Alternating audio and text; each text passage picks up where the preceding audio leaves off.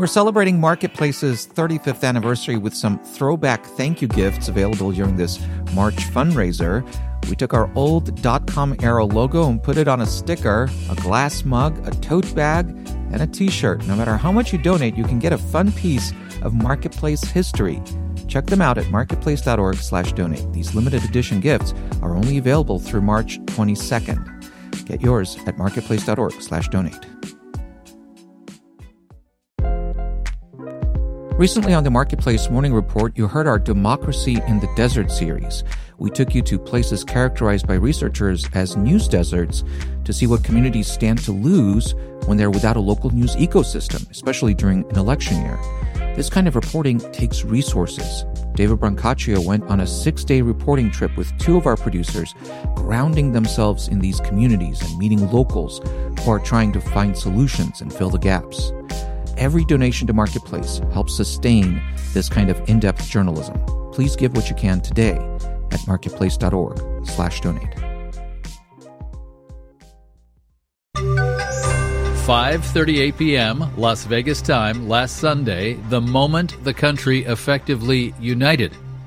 I'm David Brancaccio. First, some drivers for Uber and Lyft are planning to strike at times tomorrow, Valentine's Day. They want the platforms to take a smaller share of the money drivers take in and improve working conditions. Marketplace's Nova Safo has more. Drivers are expected to strike for 2 hours between 11 a.m. and 1 p.m. The idea is to not accept rides to and from 10 airports, including some of the nation's busiest, Chicago's O'Hare, Miami International, and Newark in the New York City area. The drivers say the commissions that rideshare companies take are too big. Among other things, they want commissions capped at 10%. Also, a minimum wage guarantee, healthcare benefits, and an independent appeals process for drivers who are booted off platforms. Just last week, in a bid to lure more drivers, Lyft said it would guarantee that drivers keep 70% of what customers pay. That's after external fees, such as local taxes, are deducted. At the same time, Lyft and Uber are engaged in fierce competition for post-pandemic market share. That competition includes a price war. Lyft has been trying to limit the use of surge pricing, something the company says customers loathe. But drivers complain that their earnings are decreasing.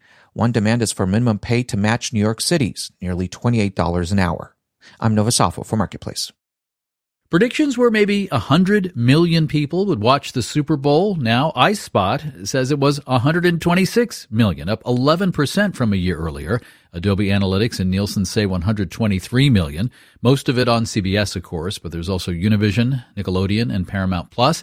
A good game with overtime helped. The Taylor Swift-Travis Kelce pairing didn't hurt, and maybe you felt it Sunday, but at 8:38 Eastern, 5:38 Vegas time, going into Usher's halftime show, the peak of the peak and a rare moment of unified experience in our fractured media environment.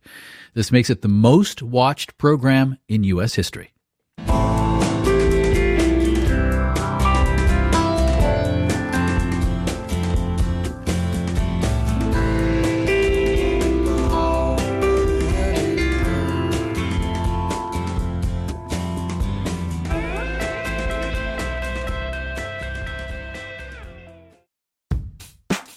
We all want to be our best selves, but it can be an expensive journey.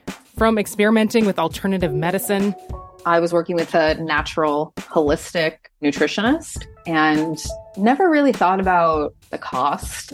To splurging on fast fashion. I'm spending all my tips. I was definitely spending $200 a week.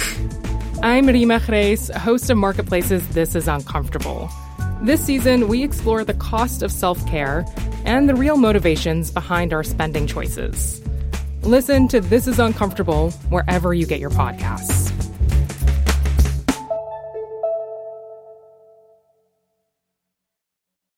Econ Extra Credit now, one documentary a month exploring marketplace themes.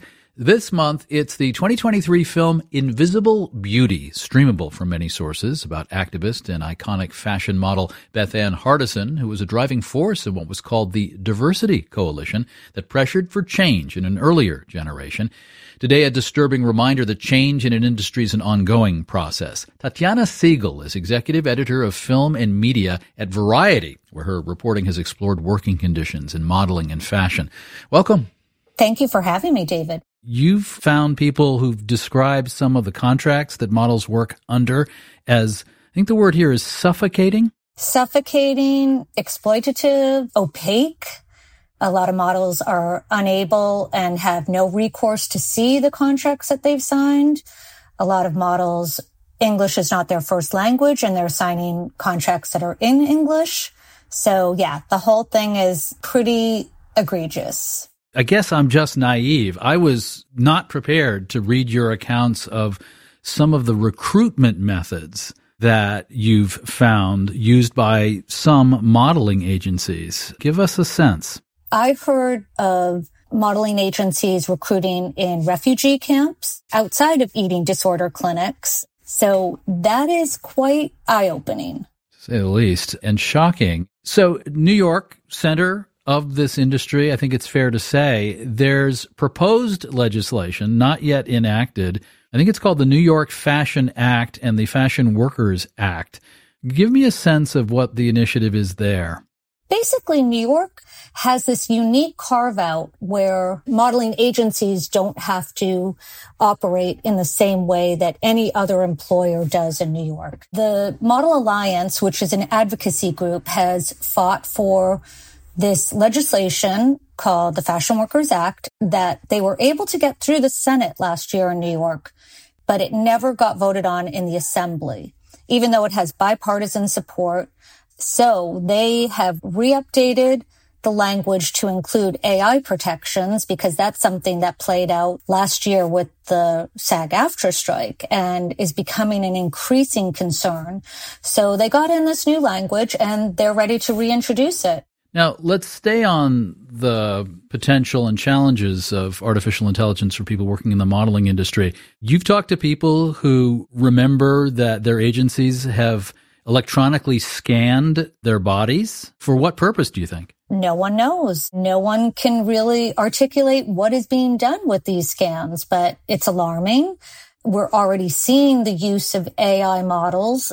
I think Gucci and Levi's have used campaigns that feature AI creations. It's not some science fiction possibility. It's happening. I think you wrote about that Levi's campaign. Am I right? They had a computer-generated like avatars that look like models, and in some cases they didn't hire a black model. They constructed one electronically. They touted it. They weren't even hiding behind, that they did this. They were touting this as like, this is a great step in sort of diversifying our modeling campaigns. And models that I talk to who are models of color who have been excluded from the industry for decades or treated less than were pretty aghast because, they're willing to work. So you have Levi's creating some model of color that doesn't exist to tout its own diversification efforts. Tatiana Siegel has done reporting extensively on this topic. She's executive editor of film and media at Variety. Ms. Siegel, thank you very much. Thank you again. We have more on these New York laws in progress to in part beef up protections against discrimination and harassment of models and creatives. Marketplace.org/econ extra credit also has a click to sign up button for our weekly newsletter full of econ and money lessons from our movie watching. I'm David Brancaccio, Marketplace Morning Report. From APM, American Public Media. We all want to be our best selves, but it can be an expensive journey. From experimenting with alternative medicine.